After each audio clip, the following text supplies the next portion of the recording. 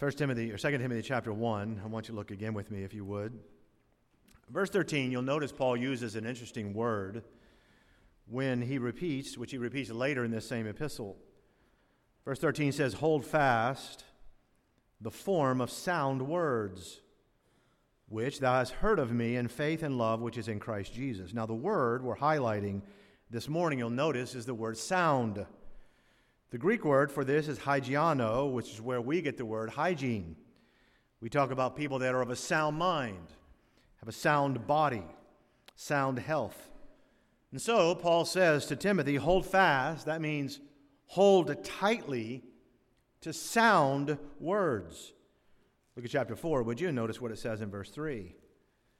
It says, because for the time will come when they will not endure sound doctrine, but after their own lusts shall heap to themselves teachers having itching ears. Well, that's disturbing. The prophecy is that the time will come, he says, Paul says, when people will reject the sound, true, healthy words of Scripture and go after pathologies, poisons, tainted deceits of the world. And I have to say that the same Greek word is sometimes translated elsewhere as the word wholesome. Paul said, if any man, quote, teach otherwise and consent not to the wholesome, there's that Greek word hygiene. In other words, if any consent not to sound words, even the words of our Lord Jesus Christ, he is proud, knowing nothing. Oftentimes, the word for sound refers to something that's solid, not hollow. 175 years ago, when gold was common as a currency, people would literally bite down on a gold coin to make sure that it was solid and not hollow. When I was a welder in Bible college, we would x-ray some of the vertical welds to make sure that they were solid all the way through. Solid oak is more real or true than hollow wood. And of course, the greatest tragedy of all is in several weeks from now, when you bite into a solid milk chocolate bunny, you find out that it's hollow. Amen? Paul knew a man like that. He's in verse 14 of chapter 4. Alexander the coppersmith did me much evil. That was all about hollow chocolate. So you have hollow chocolate, hollow promises, hollow theology, and hollow words. Hold fast, the Bible says, to sound words, sound doctrine. That which is healthy and true and real and life-changing, thus the eternal words of the living God. Father, please speak to our hearts, and I pray for just the next few moments you will help us to not be distracted. And I pray you'll help us to focus on what the Spirit says to the church. And I need your help this morning, as always, please. In Jesus' name, amen. Three things in this morning text I want us to consider very carefully with reference to those things in this world that are actually empty and hollow, and thus those comparing to those things that are from God, those that are sound or real. And the first, the most obvious thing in the text is what God says, number one, about a real Bible. Look at chapter 4 again, would you please? Verse 2 says, preach the word. That's a command for me as a pastor. It doesn't say preach around the word or about the word or use the word. Preach the word. Preach the word, be instant, in season, out of season, reprove, rebuke, exhort with all long-suffering and doctrine. For, here it is, the time will come when they will not endure sound doctrine. But after their own lust shall they heap to themselves teachers having itching ears. Now, folks, there is in this world today a genuine, a bona fide, an absolute, an original, authentic, real, certified, sound fountain of truth. There is the true revelation of God. And then, of course, as the text shows, there are also in the world, and have always been, all kinds of hollow, artificial, fake and fraudulent counterfeit imitations of that real thing. Chapter 4, look at verse 4. And they, these are the ones who reject sound doctrine, they shall turn away their ears from the truth and shall be turned unto fables. In other words, there is the Bible, God's Word. And there are also little hollow Bibles, if you will, that consist of man's words, and they're just fables. Now, I know this. I know that there are folks, perhaps even in this room right now, who would instantly object to what I've just said. And they would say something like, well, Pastor, you can't say that. Nobody has a corner on the truth. Nobody has the exclusive Word of God. There's no such thing as absolute truth.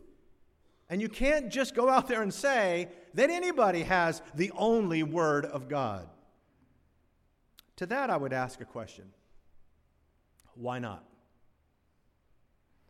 Now, I will agree with anybody and you that it's delusional and it would be egotistical to say that any one person or one church or one group has a corner or exclusive knowledge of every interpretation of that truth or every understanding of that truth. That, I would agree, would be foolish. But guess what? It's even more foolish to claim that everybody has a corner on the truth and that everybody can have his or her own truth. Everybody cannot do that. However, there is truth. There is absolute and sound, infallible truth, and it is called the Bible. Chapter 3, right across the page, behind it, look at verse 15. Paul says, Timothy, from a child thou hast known the Holy Scriptures, which are able to make thee wise unto salvation through faith which is in Christ Jesus. All Scripture is given by inspiration of God. The Greek word is theopneustos. It means breathed. God breathed the words. All Scripture is given by inspiration of God and is profitable for doctrine, for reproof, for correction, for instruction in righteousness. Wait a minute. Holy Scriptures, God breathed. That, beloved, is truth. That is this book, the Word of God. And yes, again, in addition to the truth, there are also hollow pretenders to that truth. And let me just say that in most disciplines in the world, nobody really would argue with that. You realize that, right? In most anything else in the world that's a discipline, nobody will really argue with that. You take math, for example. We have a couple of high school math teachers here today, Dwyer and South Fork, and I think another one. They teach from textbooks. I have one up here today. And geometric formulas, graphing, fraction notation, polynomials. Some of you are getting PTSD. I can see it on your face right now. Now, wouldn't I be crazy? Wouldn't I be narrow-minded, a math thumper, if I said that this old math book is true? Go to this math book because what it says is true. I believe it. Would you say, no, Pastor. Look, it's all yellowed. It's old. It's antiquated. I don't believe that anybody has a corner on math truth. Suppose I write my own math book. I wrote a book on math, and it's called Post-Algebra. And in Jimmy Math land, when you simplify -9 times -7, you come up with Krispy Kreme donuts. Amen. It's on page 287. I wrote it. And in my math, 3,288 divided by 52 does not equal 63.2. That's so 2022. For me, it equals a Big Mac. And if you add 1,000 to that, you get a big box of sour gummies. Amen. That's my math. It's my math. And I believe in it. It's my truth. And if you're so judgmental and intolerant that you would call my math crazy, well, then you're not very open-minded, are you? I'm also writing my own science book. It doesn't believe in water, sunlight, gravity, or X and Y chromosomes don't exist anymore. Because after all, nobody has a corner on the truth, do they? Now, I want to ask you this question. I want you to think about this. Is it reasonable to assume that the creator of the universe, and creation testifies that there is a designer, a great creator? Is it reasonable to assume that the one who made you, who created you with a spirit and the soul, in the image of God, is it reasonable to know that that same God wants his truth to be known to you? That is, to his own creation. Of course it is. So here's the question. What text do you suppose he put his truth in? If God wants his creation to know him and his truth, where is it? Is it in the Book of Mormon that Joseph Smith concocted in 1830 by claiming that he found some golden tablets of Nephi? Is it in the Quran that some nomads pulled together by copying fragments of the Old Testament and the New Testament in desert caves? Maybe it's those dusty old writings of Voltaire. He was the greatest philosopher who ever lived. He said in 1778 that the Bible would be eliminated in his own lifetime. Voltaire died 2 months later in Paris. His very house was used 60 years later to print Bibles. Where is the truth of God? Well, I say with Paul this morning, all Scripture is given by inspiration of God. 1 Peter 1:21, the Apostle Peter said this, "The prophecy came not in old time by the will of man, but holy men of God spake as they were moved by the Holy Ghost." Men wrote the Bible. They sure did, but God breathed his words into those men. And I'm telling you this morning, this is the eternal and the infallible and preserved Word of God. Now, I'm pretty sure that this is the truth about algebra. 99.99% sure. But I'm 100% sure that this is the Word of God. I know that this is the Word of the living God, nothing hollow, nothing faux, nothing artificial whatsoever about the power or the purity of this book. But Pastor, what about those scholars? All the scholars in the world that reject this book, who sure they've never read it, not really, and sure they have no relationship with the one who inspired it. They don't know Jesus. God is not their father. What about those books on evolution, materialism? Chapter 3, verse 7. It describes them ever learning, ever always learning, and never able to come to the knowledge of the truth. As Jannes and Jambres withstood Moses, so do these also resist the truth. Men of corrupt minds reprobate concerning the faith, but they shall proceed no further. What does that mean, Pastor? That these false teachers will proceed no further. Well, what happened to Jim Jones? What happened to David Koresh? What happened to Alexander the coppersmith? Verse 9 again, look at it. But they shall proceed no further, for their folly shall be manifest unto all men, as theirs also was. Who's theirs? Jannes and Jambres. They were Pharaoh's witch doctors who opposed Moses, who opposed the Word of God. And what happened to them? Anybody reading their books? Well, Pastor, what happened to Moses after that? Oh, I don't know. About 3,000 years later, I see him on the Mount of Transfiguration with Jesus himself. And his words are still transforming lives. Some things are real, and some things are fake. Years ago, Annie and I were riding on visitation together. He'd just come home from college.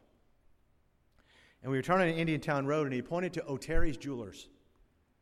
And he said, "Dad, I'm saving money. I never pass by O'Terry's without remembering that someday some lucky girl is going to get a rock from me from that jeweler."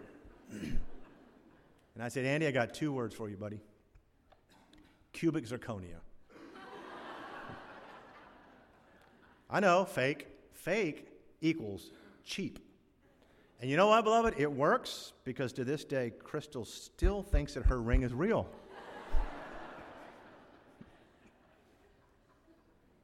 But you know, beloved, listen, the woods are full of cheap substitutes. The Bible says their word doth eat as a canker, as a disease. CZs and counterfeits are everywhere. And you know you can see the fruit of all of it with the emptiness all through our society. You know, here's your graph. And some of you younger folks may not quite understand or appreciate this, but I know all the rest of you will. As the Bible in society, as the Word of God, the truth of Scripture, is put into decline in our schools and our government by design, as the Word of the living God is placed in decline, they insist that God be out of public schools, be out of our government and the rest of it, so too is America in decline.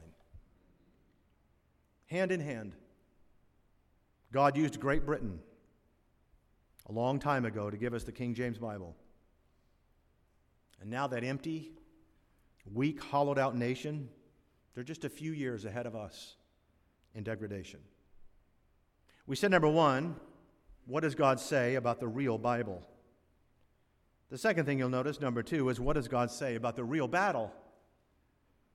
It's going to get very practical for a moment, but I think helpful. Look at verse 7, chapter 4. Paul says, I fought a good fight. I have finished my course. I've kept the faith. Now, many of you here have heard me say in the past that, you know what? If there's such a thing as a good fight, I've fought a good fight. There must be such a thing as a bad fight. In 1 Timothy, Paul says in chapter 6 and verse 12, fight the good fight of faith. One fight is real. It is sound. All the other fights are phony and foolish. And sure enough, that's exactly what Paul says before this. I'm going to read it to you. In 1 Timothy chapter 6. He says, if any man teach otherwise and consent not, there's that word, wholesome words, even the words of our Lord Jesus Christ, and to the doctrine which is according to godliness, he is proud, knowing nothing, doting about questions and strifes of words, whereof cometh strife, envy, railings, evil surmitings, perverse disputings of men. Boy, there's a lot of fighting going on, that's for sure. But beloved, it's obviously not the good fight. Paul says, fight the good fight. 2 Timothy 2:3, look at it. He says, thou therefore endure hardness as a good soldier of Jesus Christ. Why? Why does he tell Timothy to be a good soldier, not just a soldier? Why does he tell us to fight the good fight, not just a fight? It's because, folks, as a pastor and missionary, he saw a lot of bad fights. And I've seen a lot of bad fights. Fight the good fight of faith. As a child of God here this morning, you and I only have so much energy. We only have so much time and resources and life in this world. The reservoir of time and life and energy is literally running out with each passing day. So, why? Why would you waste any of that fighting relatives and fellow believers over who gets Grandpa's pipe collection? Who gets to sit where at the wedding reception? You know, that's the bad fight. I can tell you what happened one time many years ago here in the old building. One of our ladies came to me and she said, Pastor, I need your help. I want you to call the deacons together because there's another lady in the church. She's fighting with this lady. And this lady crossed the line, Pastor. And I thought, whoa, this has got to be serious. I said, what did she do? She said, Pastor, she named her baby what I was going to name my baby. Now, this girl's not even expecting yet. This is a future name. And we're supposed to exercise church discipline and call people together, fighting over future baby names. And men are as bad or worse. Fighting over stuff that takes your time and your energy and your life and your resources while all around us our nation is decaying and souls are perishing and youth are drifting and hurting and missionaries are struggling. If we're going to fight, and we should, we're called to fight. Fight the good fight. Be good soldiers. If we're going to fight, let's fight the real enemy. The real enemy. I mean, is Satan not working hard enough against your children and your grandchildren, against our country and homes and against God's kingdom, that we have time and use ammunition on fellow soldiers and loved ones and saints? Those are hollow fights. Those are empty fights. And you should not expect any medals, any crowns, any rewards, any blessings from God here when you're fighting for personal, selfish pursuits. Well, it's the principle of the thing, Pastor. What principle? Is that principle found here in the sound words of God, even the words of our Lord Jesus Christ, which is the same Bible, by the way, that says, suffer yourself to be defrauded. Allow yourself to be defrauded. Let every man seek not his own good. You know, Jesus said that before you go to war, you sit down and you count the cost. The bad fight, it's never worth it.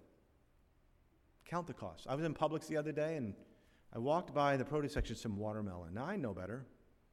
You don't buy watermelon in January in Florida. But it looked like yummy watermelon, so I bought it. I buy it in June always because it's perfect. I bought it. It's not grown in Florida. It's grown in Central America or Brazil. That's a long way for watermelon to travel. Not only did it not taste very well, and it didn't, it was way too pricey. Which is to say, it just wasn't worth it. Why don't you look at the bad fight and say, it's just not worth the price?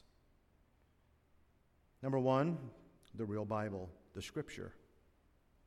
Number two, the real battle, the real struggle. And then finally, the third thing you'll notice, number three, is the real believer. That's salvation. Look at chapter 3. Please don't miss this. 2 Timothy. Verse 14, Paul says, continue thou in the things which thou hast learned and hast been assured of, knowing of whom thou hast learned them. And that from a child thou hast known the Holy Scriptures. Here it is, this is great. Which are able to make thee wise unto salvation through faith, which is in Christ Jesus. Beloved, when it comes to salvation from sins and salvation from hell, when it comes to the real and sound and true plan, God's plan of being saved, in the true words of God, it is clear and exclusive. Salvation is by grace through faith. Alone. Not sincerity, not good works, not religion, not effort. Let me read to you a powerful but oft-forgotten text by God's people. I'm reading from the Apostle John in 1 John. Here's what it says. These are the last words of the epistle. And we know that the Son of God is come, and hath given us an understanding that we may know him that is true.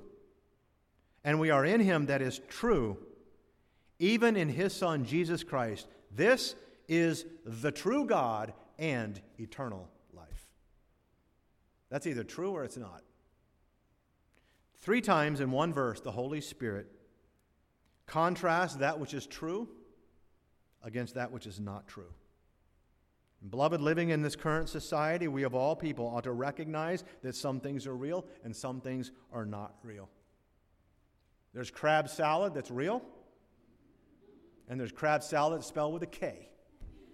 Kmart crab. It's white fish. It's got red lines painted on it, and it's spongy, and it's not real crab. There's real marble, genuine leather, solid brick, and there's faux marble, faux brick, and imitation leather. I had a softball glove once, and it said right on there, it said real imitation leather, whatever that is. And you don't see a Mercedes advertising that the interior is 100% Naugahyde. Plastic leather is called pleather, and guess what it's not? It's not real. Coca-Cola had a slogan, it's the real thing, remember? And then they came out with the fake thing, and nobody liked it, and everybody hated it. I want the real thing. If I go to a picnic, and I see this Winn-Dixie cola that Remo brings that's cheap, I'm not going to drink it. I want the real thing, amen? There's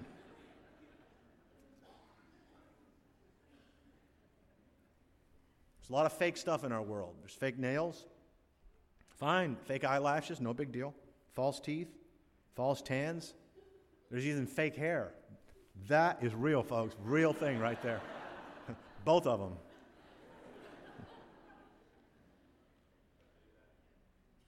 Again, beloved, we of all people living in a society of substitutes ought to realize that some things are real and some things are not, including, primarily, because there's a real Satan, primarily the way of salvation. The question this morning is, are you saved for real? Have you trusted in the only Savior for mankind? Jesus said, I am the way, the truth, and the life. No man comes unto the Father but by me. Are you trusting in the only one who can save you from your sin and eternity? Acts 4:12 says, there is none other name under heaven given among men whereby we must be saved. None other name other than Jesus. Christian, this is the real Word of God. It tells us how to fight the real battle. It tells us what the real battles are. And it tells us how to live and speak the real gospel, the true gospel. For those in this room who are not sure about your salvation, the Lord Jesus is ready to save you. Come unto me, all you that labor and are heavy laden, and I will give you rest. You tired of your life of sin and struggling and trying to find it your way? Come to Christ, he says. Our heads are bowed, please, and our eyes are closed for just a moment. No one moving. I wonder who'd say this morning, Pastor Blaylock, I'm here today, and by the grace and the mercy of God, I know that I'm saved. I know that my sins are forgiven. I've put my faith in Jesus Christ. But as a Christian, as a believer, I needed the message today. I needed the reminder. And in some capacity, God has spoken to my heart. If you're a Christian here today and that describes you, would you lift your hand up? God has spoken to you about something, and amen and amen. Praise the Lord. Most everybody. In a group this size, there would be some, if not many, who've never accepted Christ as Lord and Savior. I was a boy. I was 12 years old. I was invited, knocked on my door, invited to ride a bus to church. Wasn't attending church. Didn't have a religion or a faith at all. And at 12 years of age, I heard the gospel. I heard that Jesus died for my sins, that I was a sinner, that the wages of sin was death, but the gift of God was eternal life through Jesus Christ our Lord, Romans 6:23. And I didn't have a lot of theology in my head. I didn't understand all of it, but I do remember getting on my knees upstairs beside my bed. I remember saying, Jesus, I don't understand all this, but I'm lost and I need you. And I got saved that day. Jesus changed my life. My name was written in heaven, and yours can be. Pastor Blaylock, that's me. I'm not sure about that. I'm not sure I'm on my way to heaven. Would you? I won't embarrass you or come to you. I just want to pray for you. I'm not sure. Would you pray for me that I could be sure? I see your hand, young man. Somebody else? Raise it up high. Anyone else? God bless you, young man. All right. We're going to pray in a moment, as always, here at Beacon Baptist in the morning service, and we'll have a time of invitation. Brother Terry will lead us in a hymn, and as God speaks to each and every heart here, the altar's here if you need to use it. If you need to speak with someone, we'll be happy to speak with you about what the Bible says about having your name written in heaven. Whatever it is that God is speaking to you about, obey his voice, won't you? Father, bless the invitation. We commit it into your hands as always. Thank you, Lord, for your goodness to us. Thank you for your word. That in a world of shifting sands, whereas you promised and told us in the New Testament that seducers would wax worse and worse in the last days, but that we have a firm foundation. We thank you for it. I pray, Father, we will embrace it more and more in these last days, that we will proclaim the gospel faithfully, recognizing that this is the real, true words of the living God. Bless those who have asked for prayer now, please, in Jesus' precious name. Amen. On behalf of everyone at Beacon Baptist Church, we thank you for joining us today. Our prayer is that your heart and life has been impacted through the biblical truths of this message. If you have questions or would like more information, please contact us through our website at beaconbaptistchurch.org. That's beaconbaptistchurch.org. May the Lord bless you.